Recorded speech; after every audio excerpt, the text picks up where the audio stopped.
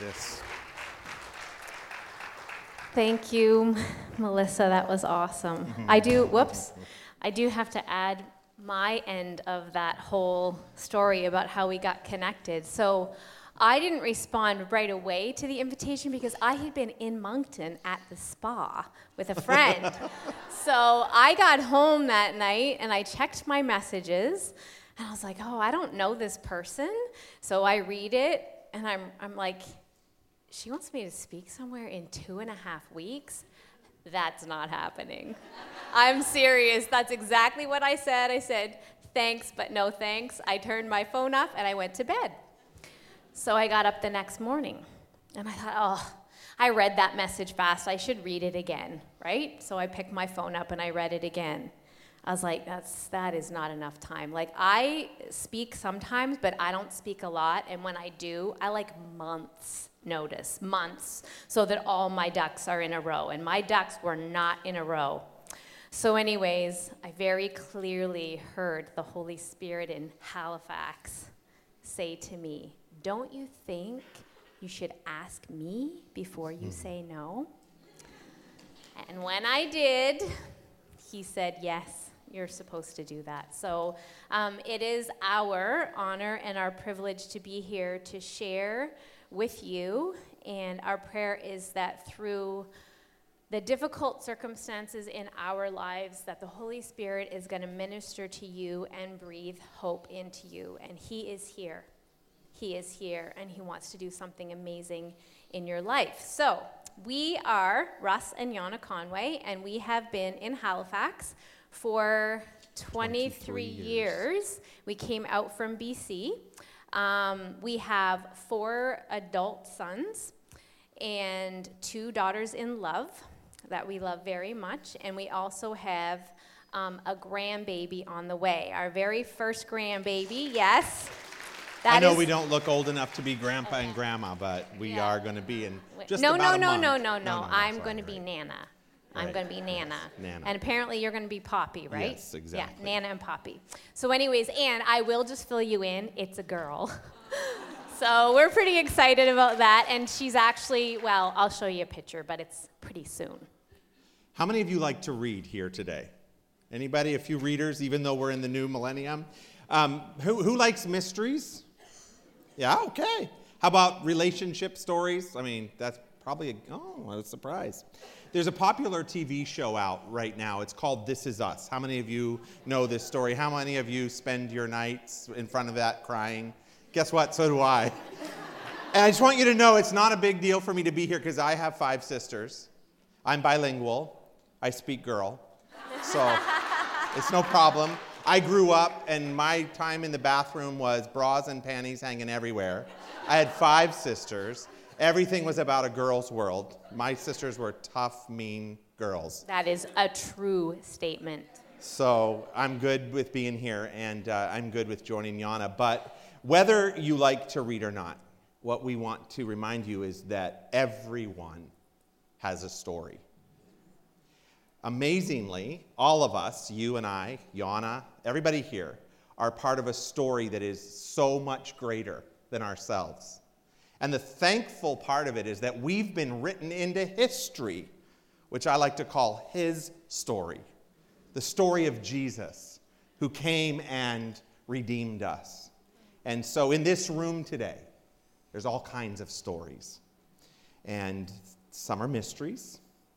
Perhaps some are adventures. Some may be brand new life journeys, new beginnings. There could be pain in the stories that are here today. Loss, healing, hope, frustration. But this morning, we're honored to share a chapter in our story with you. See, sometimes we think the parts of our story are the whole thing, but they're not. So we are here to share a chapter, and the chapter that we're going to share with you is tear-stained. And the chapter that we've chosen to share, have been asked to share, is we know midway through. It's not over yet. A year ago, we felt like it was the final chapter. There was no more hope of adventure. We both love adventure. There was no drive for newness. It really felt like a huge period had blotted the page, and we were shutting the book and saying, you know what? We don't care how good you are, we're done. We're going to be very real with you today. We want you to know that although we've spent 20 years pastoring, we're really real, so don't be offended by the rawness of our story. It's where we've been. The tear stains on the page are from deep sorrow that we had never experienced in our life before. Horrific anger, suffocating guilt, and incredible frustration. But then the story begins to change, and a new thread gets woven into the next paragraph. You flipped that, and I lost my place. Oh, sorry. We're good. We edit as we go. Yeah. Another storyline gets weaved in the pain, and you know what? We call it a thrill of hope. Reminds me of the song, A Thrill of Hope. The weary world rejoices, because yonder breaks a new and glorious morn. So fall on your knees. Oh, hear the angel voices. Oh, night divine. That's not just a Christmas carol. That's the story of all of our lives. And we are here this morning to remind a group of ladies in Moncton of a very important truth. A truth that we are only allowing to, we'll say we have begun to allow to settle into our hearts. And as a result, a new paragraph has begun. We've begun to realize that no matter how painful, hard, frustrating, shameful, whatever adjective you want to put on your story, this is what we'll talk about today. Your story isn't over. Don't put a period where God has put a semicolon. And maybe you've heard a message before, don't put a period where God puts a comma, but let me tell you why we've chosen the semicolon, because in literature, those of you that may be teachers, there's a character called the semicolon, and it's most commonly used to link in one sentence two separate thoughts. And when a semicolon is used, it takes two separate ideas and joins them together in equal rank in one sentence. So your pain is not independent of your future. Tracy shared that this morning. God never wastes a pain. He always will use your painful sentences to bring the thrill of hope needed to someone else's story. It's good. So we're gonna introduce you to our family in a minute, but I want to just take a minute to pray as we launch into our story this morning. Yes, so Father, we thank you for your presence here this morning. Holy Spirit, we thank you that you are working, that you are weaving, that you are setting up. This is a Holy Spirit setup. So Father, I pray that you would move in the hearts of these ladies. Thank you for every word that's going to come forth. God, we just surrender to you, and we ask that you would speak through us. Right. Father, you know every woman, you know every circumstance, and we thank you that you are truly the answer to each one of those. We love you this morning, and we want to give you praise and glory in Jesus' precious name. Yes. Amen. Amen. Amen. So I want to bring up a couple pictures here. The first one is a picture of our second son. This is Morgan and his wife, Anna Lee, and they live in Florida. And the next picture is our son, Tristan, and that's his nephew, his dog nephew, Charlie. And Tristan is our third son, who we adopted when he was 3. And our next son is Spencer, the proud owners of Charlie. This is Sarah, our daughter-in-love. So, and then our last picture that we have for you is a picture. I think I missed the one of Anna Lee somewhere. Oh, well. Is there one of the girl that's... Maybe it's after this one. Maybe not. This is our oldest son, Garrett, who we're going to talk to you about this morning. And is there one more picture? I think there's just this one. This is a picture of our family. And this picture was taken Christmas of 2017. Yeah, New Year's 2017. That Christmas was an amazing gift from God. You're going to take us through that part. Right, I am. Okay. So this Christmas photo, our sons had not been together for 5 years. So there was a lot of anticipation for this Christmas photo shoot. It was on New Year's. And so at that time, we did not realize what an incredible moment we were experiencing. We just knew that there was great anticipation, joy, and hope for an incredible Christmas, which we got. We had about 1 week together where we had all of the kids together, and it was literally a Christmas that we will never, ever forget. What we didn't know is that less than 3 months later, in March, we would all be back together again as a family to say goodbye to Garrett. Because on March the 6th of 2018, our oldest son, Garrett, attempted to take his life, and 3 days later, on March the 9th, we were at his bed as he was removed from life support. March 9th is etched here in our minds as a day that we will never forget, and a day we prayed we would never experience, but we did. And it's a day that we say suicide hit our home. And the reason we say this is because of the opportunities that God has opened up to us now. Church, we are the hope of the world. The Bible says clearly that God chose the church to be the hope of the world. So we can't hide behind the issues in the world today. We have to be right out there in the front, helping to address the issues of mental health and wellness. So we say that March the 9th was the day that suicide hit our home, and we're just honored today to walk you through that story.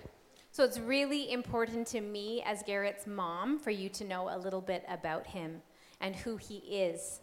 We do like to say that Garrett is still, how many of you know there's a semicolon, and he is in eternity. So Garrett was a tough cookie. He had a resilient character. He probably still is in heaven. Yes, I'm sure. He was an incredibly hard worker. From the time he was a little boy, he was not afraid of hard work. He was very compassionate towards people. He was bold. He was so bold and full of courage. And he was an amazing songwriter. And, one of my favorite things about Garrett is how much he loved the Word of God. He loved the Bible. His favorite book was Romans, and one time he decided he was going to memorize the whole book. I don't know if he did it. I think he came pretty close. And he loved the Apostle Paul. So we talk often that, maybe Garrett's chatting with the Apostle Paul today, but he was one of his favorites. For those of us that grew up in the church, it may be at this point that you're trying to reconcile. So how does somebody who loves the Apostle Paul and somebody who loves the book of Romans and somebody who loves God end up taking their life?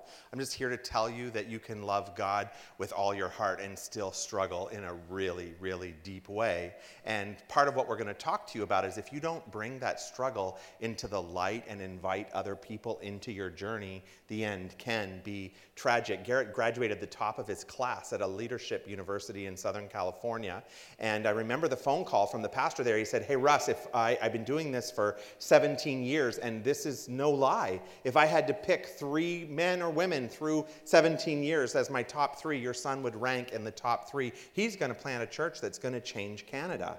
And we always knew he would be capable of that kind of thing. But during the last part of his year was his internship year. And he came home at Christmas. He actually came early because we had gotten the sense that there was a depression that had settled in. And so he came home, and the young guy we picked up at the airport, we didn't recognize. Yes, facially and features, but there was a heaviness on him that we didn't understand. He would stay with us for the holidays. That would be Christmas 2013. And when he was to go back in 2014, the doctor was, "You can't send him back. He needs to stay home." So this would define a 4-year journey that we would call this chapter of our life. And it was at that time, that Christmas, the Lord speaks to me in dreams a lot. And in that season, I woke up in the middle of the night. It was as clear as an audible voice that I have ever heard. And in my dream, I dreamed of a terrible, terrible storm. It was the worst storm, the worst stormy seas that you could imagine. And in this storm, I saw in the trough of one of the waves a little basket and there was a baby in that basket, just like we would imagine Moses being in a basket. And I heard so clearly the Lord speak to me, and he said, "You are about to enter a serious storm, but if you will trust me, you will come through as safe as the baby in that basket." We would reference that dream over and over. I remember one of the first weekends that we ended up in the hospital, and this was not one of those things that was while the act in March was a shock, we had been through several attempts. So to go to the hospital wasn't uncommon. And one night, but it was the first night, I looked at Jan and I said, "What are you thinking, love?" And she says, "I'm thinking that the storm has begun." And so I just said, yes, so then let's remember God will see us through the storm. We would reference that over and over. So from the new year of 2014 to Christmas of 2017, we would call it our journey of ups and downs. I was getting used to a new role as a lead pastor. Now, that was a few years prior. But our battle started there with depression. Then anxiety was added. And then to just briefly take you through to understand, Garrett began to self-medicate with cocaine, and that led into a huge addiction, which had him at Teen Challenge. He was in and out of Teen Challenge a few times, and throughout that time, there were more than one attempt. It was Christmas of 2017 that he had called us, and in our journey, we were trying our best to be parents that didn't enable, to not, they teach you that at Teen Challenge, and so he called it, "Please don't be mad at me. Please don't be mad at me, but I am so done with this." And we said, "Okay, stop. First of all, you're 24, I think at the time, 23, whatever, when you're 24. You're a young man, and it's time for you to decide if you're finished at Teen Challenge, we support you, but we need to move through, what that looks like." And that's where we were. In those months leading up to it. And we had actually made some decisions ourselves to not enable, to be parents that loved, but loved firmly, and to try to, the line of walking that with the grace, too, of God. You can't just go heavy one side. It's a really, really fine line. And through that time, we decided to go on a journey to partner with him to become an independent liver. In other words, to be able to move out from home and be responsible for his own choices. And so that's where we were. So it was leading up to that Christmas, actually, the Christmas that we were super excited for, that I knew that I was going to be speaking at our women's Christmas breakfast. And so I began to pray, "Lord, what is it that you want me to say?" And you know how, like you keep seeing the same word, or just this phrase keeps coming up, and you read your Bible, or you read a devotional, or you're out shopping. It's like, man, this will not leave me. And the theme was hope. The theme was hope. And I do have to say, I was so excited to listen to Tracy this morning because she talked about hope.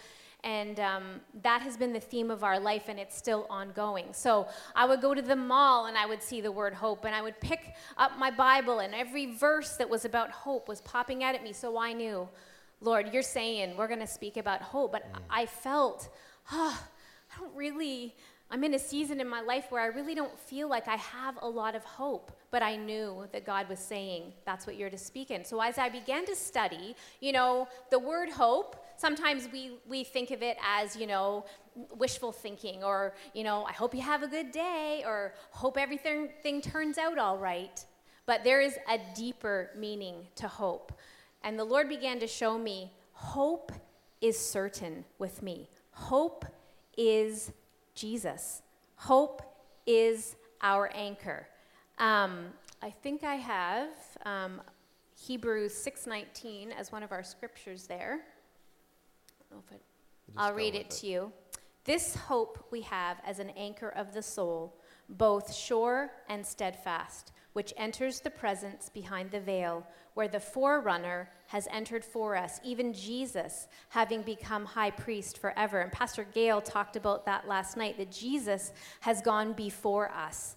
And Jesus is our hope, and he is our anchor. And we have, because of him, because he did go before us, and he did go through the veil, we have a hope that he is secured there. And my question to you is, are you connected with him? Are you connected to Jesus?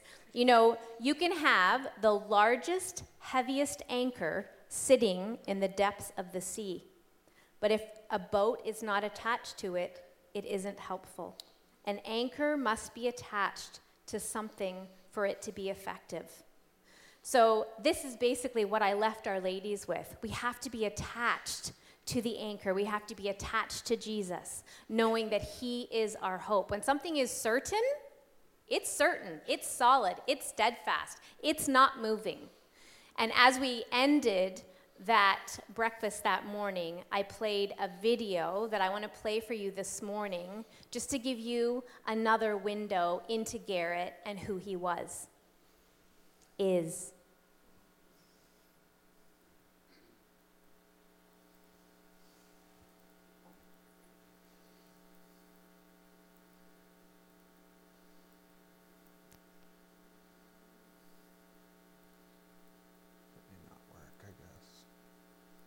That's okay. That's okay. Okay, we'll try one more time, and if it doesn't work, we'll move on.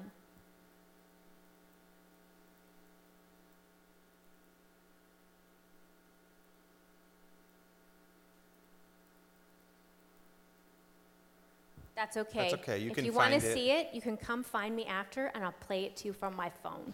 Or you can find it, you can Yeah, it's find on it on Facebook. Creep us on Facebook. It's on there. Join your leader and creep us on Facebook, and Exactly. It'll be okay. No. That's awesome. That song, it basically says, I want to be a man after your own heart. I want to be a man after your own heart. So that was a launching for us into a Christmas that we were so excited about. You know what? This is the time. This is when it's going to happen. Right. Hope had an exclamation mark. Right. And so at the end of that year, I was gifted by our leadership, our board, with a sabbatical. I was in the shower. I was getting stressed. We're 4 years in, and this journey has taken a toll on me. And I was in the shower one day, and I just felt the Holy Spirit say, it's time for you to look after you. It's time for a sabbatical. Now, my number one, if you know Clifton's strengths, is achiever, and achievers don't stop. They just keep on going. They're the Energizer Bunny. And I said, okay, Lord, I get that, but you know me, I'm not the one to ask for that. So if that's you, you're going to have to put it on the heart of a leader, and they're basically going to have to send me on that. And 3 days later, I was asked, what would I think about a sabbatical? And a 3-month sabbatical, 100% removed from the church, not at church, not attending church. And after a brief wave of insecurity, why? Funny how the Lord speaks to you and then, does it, and you're like, why? I was like, yes, that'll be great. And we embraced that season. And as part of that sabbatical, I was given 3 months, and the church had given us a budget and said, we want you and Yana to go away somewhere where you can just feed your souls for a while. So we had pushed all of that through towards the end of March because I was supposed to be back to work in April. And we wanted to make sure that Garrett was well on his way to being independent. And so we're off, and we leave March the 5th. And I think it's important for you to, I know it's not in our notes, but to discuss that when we got on the plane, what you said to me. So again, the night before we left, I had another dream. And in my dream, I was carrying Garrett as a man. I was walking along the beach, and I remember feeling the weight and the heaviness of me carrying this large son. He was a man. And I remember thinking, if I could just find a place to lay him down, I just need to lay him down. I'm so hot. He's so heavy. And I saw off to the side a large rock wall. It was a large, thick, steady, secure wall. And I was able to get to that wall in my dream and lay him on the wall. And when I woke up, on the plane, actually, as we were leaving, because I didn't want to leave because I was unsure. But I said to Russell, this is the dream I had. And we knew that God was saying, you need to lay him down. You need to trust me with him. And so we prayed together before we took off. A part of where we had been, because I'm asking, Lord, why wasn't I carrying Garrett? Where was I? But about a year before, God had started to really deal with my heart. What if one of these times this goes through? Will you continue? And I wrestled with that. What I mean is, what if one of these attempts, you lose him? And I wrestled, and I'm like, Lord, that does not line up with who you are. It doesn't line up with your goodness and what we're believing for. My old Pentecostal theology and faith walk is coming in here. We're just going to stand on that. That's a word of death, and that's not speaking life. But through it, I had the Lord just saying, Russ, I'm asking you, if this doesn't go the way you think, will you still serve me? So about a year before, I had told Yana, this could happen, and I'm going to still serve the Lord. So that was a little unspoken agitation between us. A couple weeks later, my youngest son, who's now the youth pastor at the church, came and said, Dad, I just want you to know I was talking to the Lord today. And he said, if Garrett succeeds one of these times, will I still serve him? I said, what did you say? He said, I told him, yeah, I will. I said, okay, buddy, I just had the same conversation. So on this day, when Yana was really struggling with us leaving town, I looked at her and I said, do you know, I remember us sitting there, I said, what is God saying to you? And she kind of looked out the window. She goes, duh, I know. I took her hand and I said, look at me, let's do this together. You need to lay Garrett down. We need to go on this trip and we need to be okay. What we didn't know is that just over 48 hours later, we would get a phone call. So obviously we got that phone call. We were in Phoenix when we got the phone call, and we made plans to come back very quickly. And as you can well imagine, especially any of you who are mothers here, all I wanted to do was be at Garrett's side. I wanted to, the flight home was horrible. I couldn't sleep. Of course, everyone who saw me knew something horrible was wrong because I couldn't stop crying. And anyways, you can imagine that. So on the plane, there was this sweet lady from Newfoundland was sitting beside me, and she kept offering me crackers. Peanut butter crackers, Peanut butter sweetie. crackers. And I'm like, I'm not hungry. Finally, I ate like 2 crackers just to make her happy. But as all of that was going on in my heart, and only the Lord knew this. I didn't say anything to my husband. It was just, I wanted to, I knew Garrett was in a hospital bed, and I wanted to be able to get in beside him as his mother and wrap my arms around him and hold him and speak life to him and have faith and believe that God would restore him. And I did. I did believe that. And when we came home, the first night that I was in the hospital, Russell had gone home with the other boys, and I was standing beside the bed, and this sweet nurse came up beside me, and she said to me, would you like to get in bed with your son? And just to be able to wrap your arms around him. And God showed to me in that moment how close he truly is to the brokenhearted.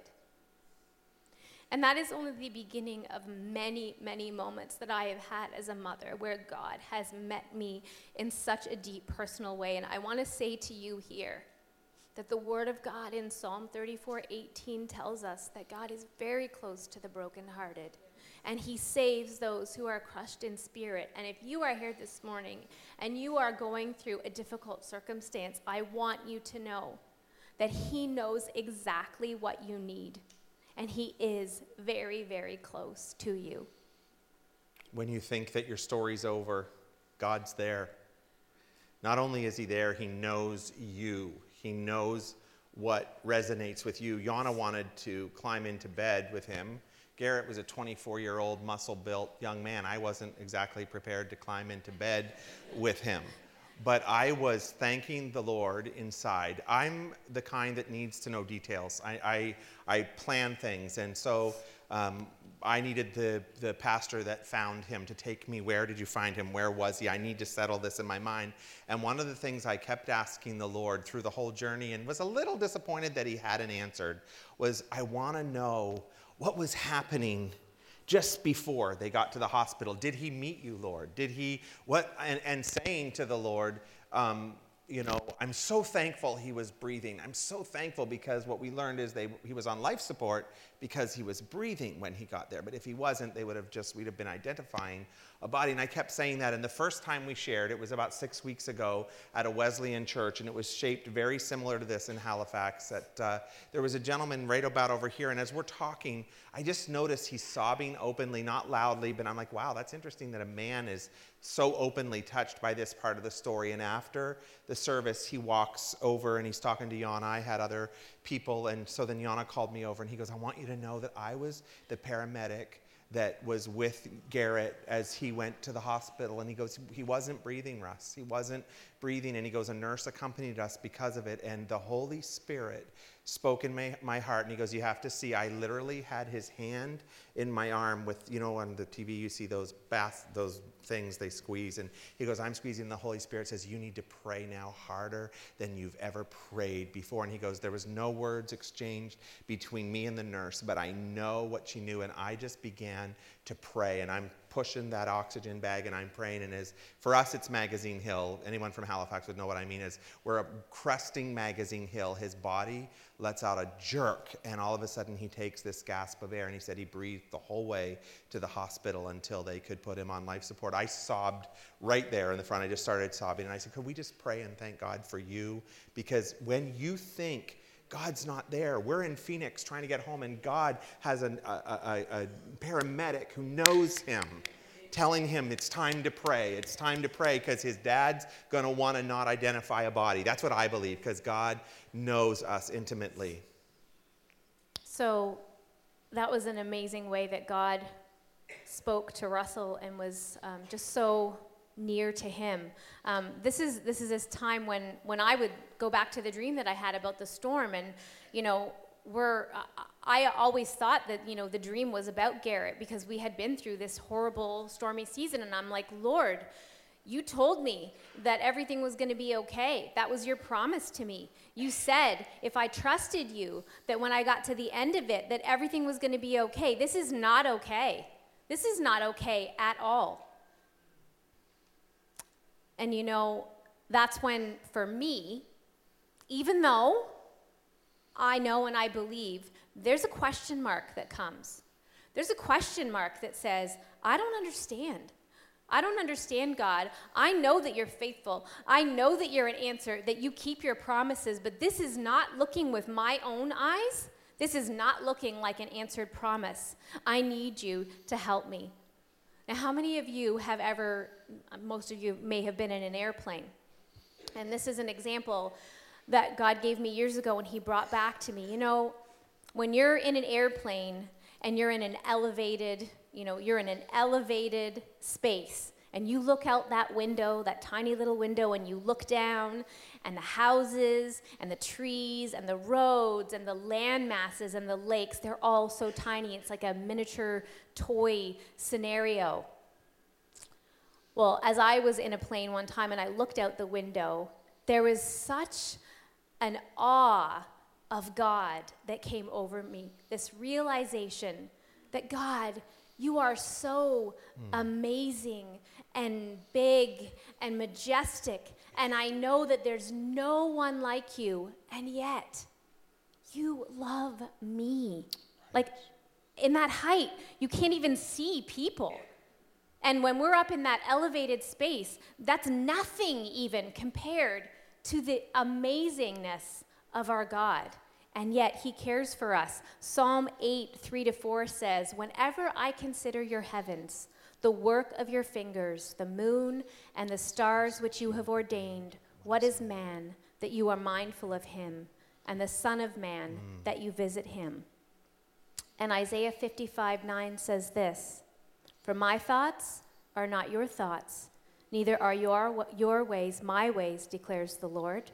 For as the heavens are higher than the earth, so are my ways higher than your ways, and my thoughts higher than your thoughts. His understanding is beyond measure. So this changes our perspective. Here on earth, I wear contact lenses because my vision, without them, you'd all be fuzzy people. I need assistance to see properly. And we need his assistance to have his vision to see things clearly. And this is where trust comes in. I don't understand, but what I know, that I know, is that you, Lord, see farther than I do.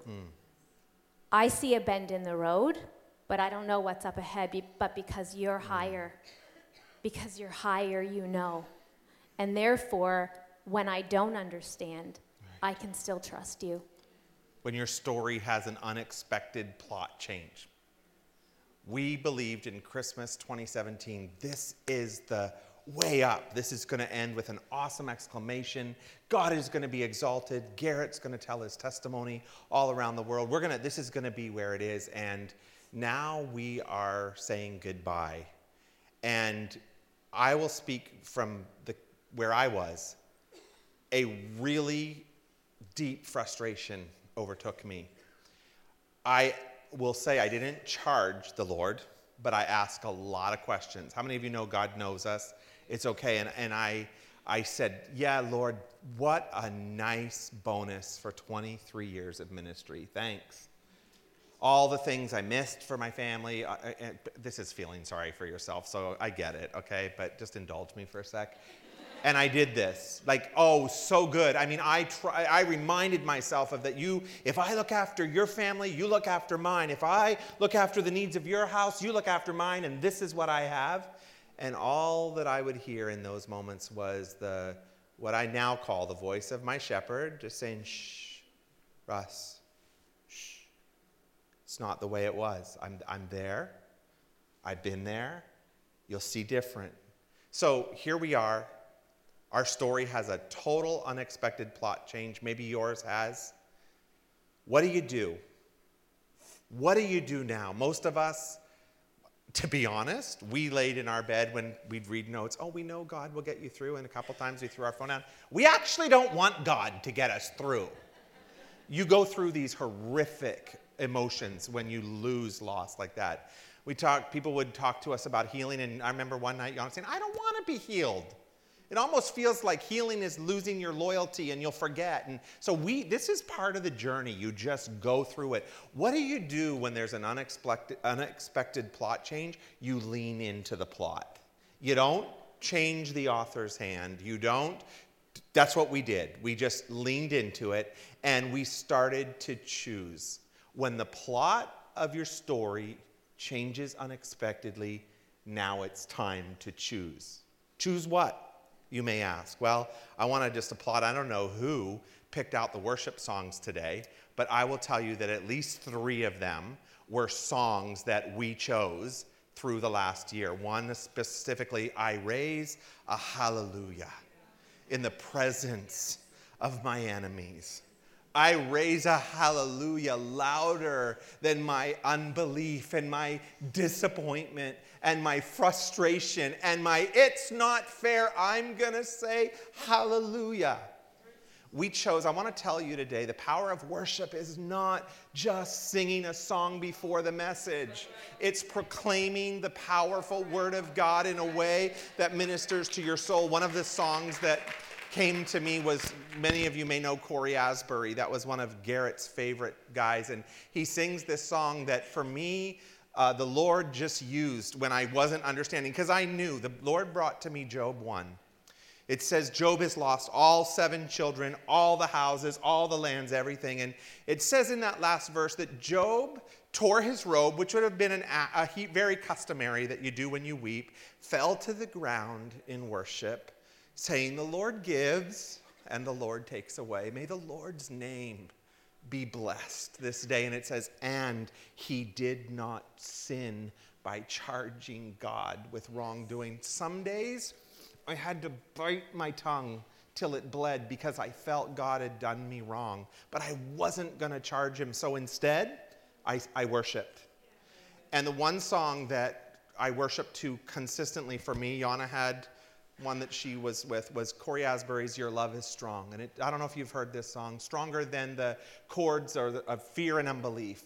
Fierce enough to wreck all of that because your love is strong.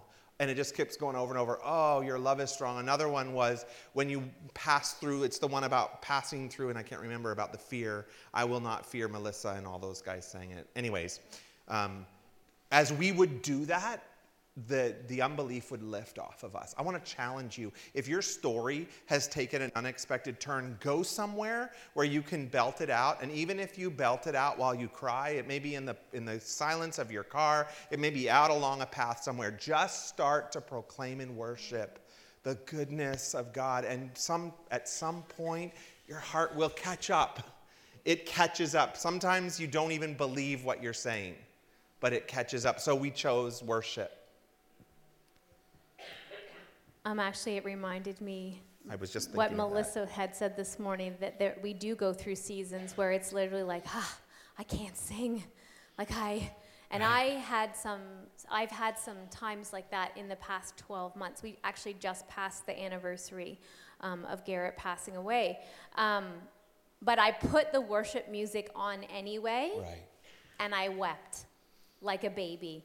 So I literally, if I'm honest, and the Lord knew this, the first couple of weeks after Garrett passed, I think it's because the grief and the sorrow that I experienced was so intense. And every time I would start to pray, it was so overwhelming that I could barely breathe. And so the first couple of weeks, I couldn't even pray. I would almost more like pray in my mind because I couldn't get the words out. I was so devastated. I was shattered. I was completely broken. Literally, as moms, I think we often think, man, the worst thing I could ever experience in my life would be to lose one of my children. And I had thought that before too. And it was heartbreaking. And about 4 months after Garrett passed away, I went away to a cottage with a couple of friends, and I forgot my Bible. Terrible pastor's wife. And I got up in the morning, and everybody was trying to, we were going to go have a quiet time. And so this girl, I said, do you have a Bible I can borrow? And she said, yeah, here's one. And it was a devotional Bible. And this morning when I woke up, there's something about getting away. There's something about the quietness, of being at a cabin and the water's there. It's like, oh, Lord, the distractions are gone. I can hear you. And in that moment, the brokenness that I felt was so strong. And I was pouring out my heart to the Lord. I was crying, and I was saying, Lord, I just feel so broken. I don't know how you're ever going to put me back together again. And I picked up this Bible and went to where I was in my Bible reading, and there was a devotional staring at me, and it was called Shattered Glass. Again, the Holy Spirit knows exactly what we need. And also, the verse that was right under it was Psalm 34:18 about the brokenhearted. But this devotional described the fragments of shattered glass that catch the sunlight and shoot off countless rays of color. This doesn't happen with glass that hasn't been broken. It's something very special that happens because of the brokenness. And I want to say this morning to you that if you are in a place in your life that you feel shattered, maybe you've experienced a betrayal in a relationship, or like Tracy said this morning, a job loss, or maybe you have had miscarriages and you've been hoping to conceive and believe for a child, or your marriage is struggling, and no matter what you try, it just seems like something is just not happening. I want to say to you that shattered dreams and splintered hopes, when Jesus steps in, amazing, beautiful things can happen. And the Lord gave me a picture of a kaleidoscope. A kaleidoscope, you look through that scope, but there's a whole bunch of broken pieces at the end of it. But there's something very, very beautiful that God does to create beauty out of the brokenness in our lives. When your story has come to a place that you feel like it's over, going back to that original verse in Psalm 34, remember the Lord is near to the brokenhearted. We saw, as we've shared with you through a number of experiences, his nearness. But one thing that we chose besides worship, we chose we're doing this together. We have met a lot of families that have gone through this, and it's amazing the significant amount of couples that's marriages fall apart through the loss of a child. And we made a choice and stood in our bedroom early in the deep grieving days and said, let's promise each other that no matter what, we do this together. I knew that Yana was mom and had experiences and senses and feelings I didn't have, so we chose separate therapists, separate counselors. We did that journey individually, but we checked back in and we did it together. Another thing that we did is we chose the grieving process. When your story changes and grief is involved, this is a tradition similar to ours, Our spirit-filled kind of Pentecostal tradition tells us that we're victorious and we choose faith, and I believe that. I believe God heals, but we've missed something sometimes. Before Israel took control of the promised land, they had to cross through the Red Sea.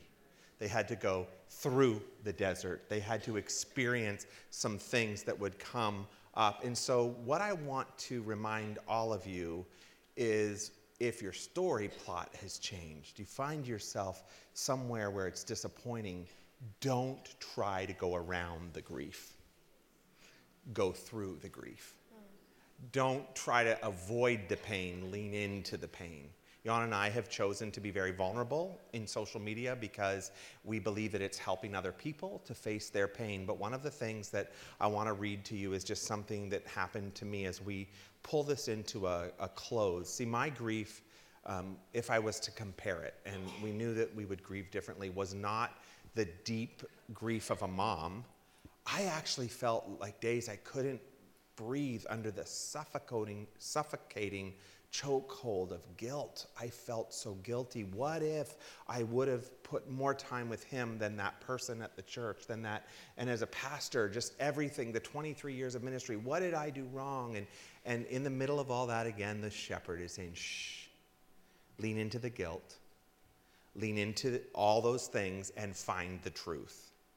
Thank the Lord for wonderful counselors that walked with us. But I want to tell you what I learned. And I want to encourage this to you, leaving you with a challenge today.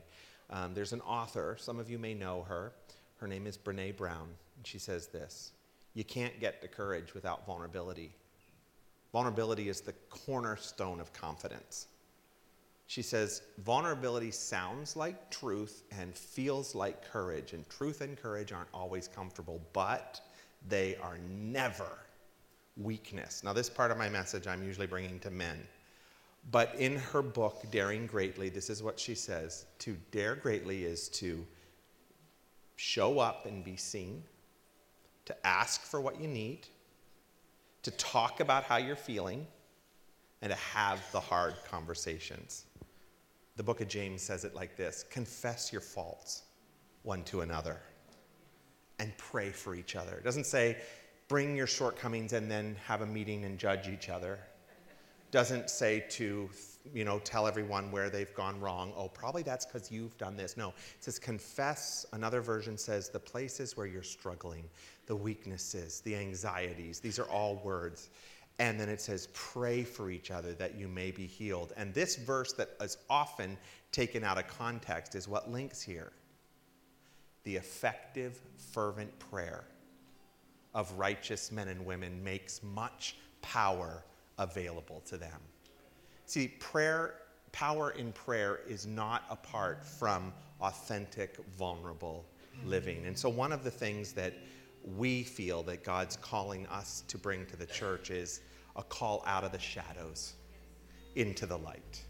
Are you here, ma'am, today, and there's something that you're hiding in your soul, and you're saying, if anyone knew, I would be shamed? You know what? The enemy's telling you to keep that hidden. Right. Are you suffering through the loss of a broken marriage or a relationship or a friendship, or put in the blank whatever you need to? The enemy will say, keep that to yourself. You're probably the only one. No. The Lord says, if you walk in the light, as I'm in the light, you'll have fellowship with one another.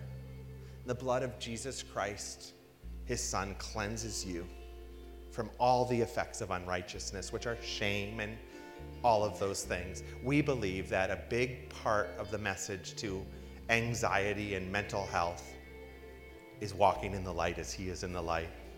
It's confessing your shortcomings one to another and then asking someone to pray for you. Now, we don't recommend you to go do this on a Sunday morning in front of the church, but you know who's safe in your circle. You know who it's okay to do that. And so we're going to issue you, as we close, a challenge that we want you to start right away. And that is what we call the Vulnerability Challenge. And it's every day, as you start your day, you say, today, I will show up and I'll be seen. There's somebody who needs your voice in their situation. You can't just say, I don't have anything to say. You can say it in the right spirit, but I'll show up, I'll be seen. Number 2, I'll ask for what I need. Number 3, I'll have the hard conversations. Let me add with the right people. And number 4, I'll live an authentic life with my, in your case, your sisters together. We believe this is the call that the Lord has on the church today. Let's step out of the shadows where we're hiding our stuff, and let's bring them into the wonderful light of His grace. So our challenge to you today is pretty simple. Maybe our story has touched your life in some point, and maybe you've put a period at a certain place in your writing. Could we invite you today to let the Lord add His semicolon? And you don't have to know where the next step is. Just open up your heart that perhaps it's just not over yet. You might not know where, that's okay. Just that step that says, Lord, my story's not over yet. So all over this place, we're going to invite you to just stand with us. And this is that moment where it's almost lunchtime. It doesn't have to be drug out, but it has to be authentic. If you're feeling right now, that needs to be me. I've put a period. There needs to be a semicolon. All we're going to do is just invite you to step out from where you are and just come meet us at the front. Just quickly. It doesn't have to be a big, long ordeal. We just want to agree with you in prayer. If you're one of those, and for those of you that work the prayer teams, we want to invite you to come as well. But if you're on the prayer team and you need to put a semicolon where there's a period, ask one of us if we'll agree with you. So I'm going to invite the prayer team to just step forward for a moment wherever you are. And as the worship just begins to go where it's going to go, if you're somebody and says, man, I need that, just come on up. Jan and I will come down too, and we'd love to just see what the Holy Spirit does in the next couple of minutes. So we invite you, as you are already here, Holy Spirit, we invite you into this place. Fill this place. Touch these hearts. Where there's questions, where there's shattered dreams, where there's places where people feel like it's over, remind them it's not over yet.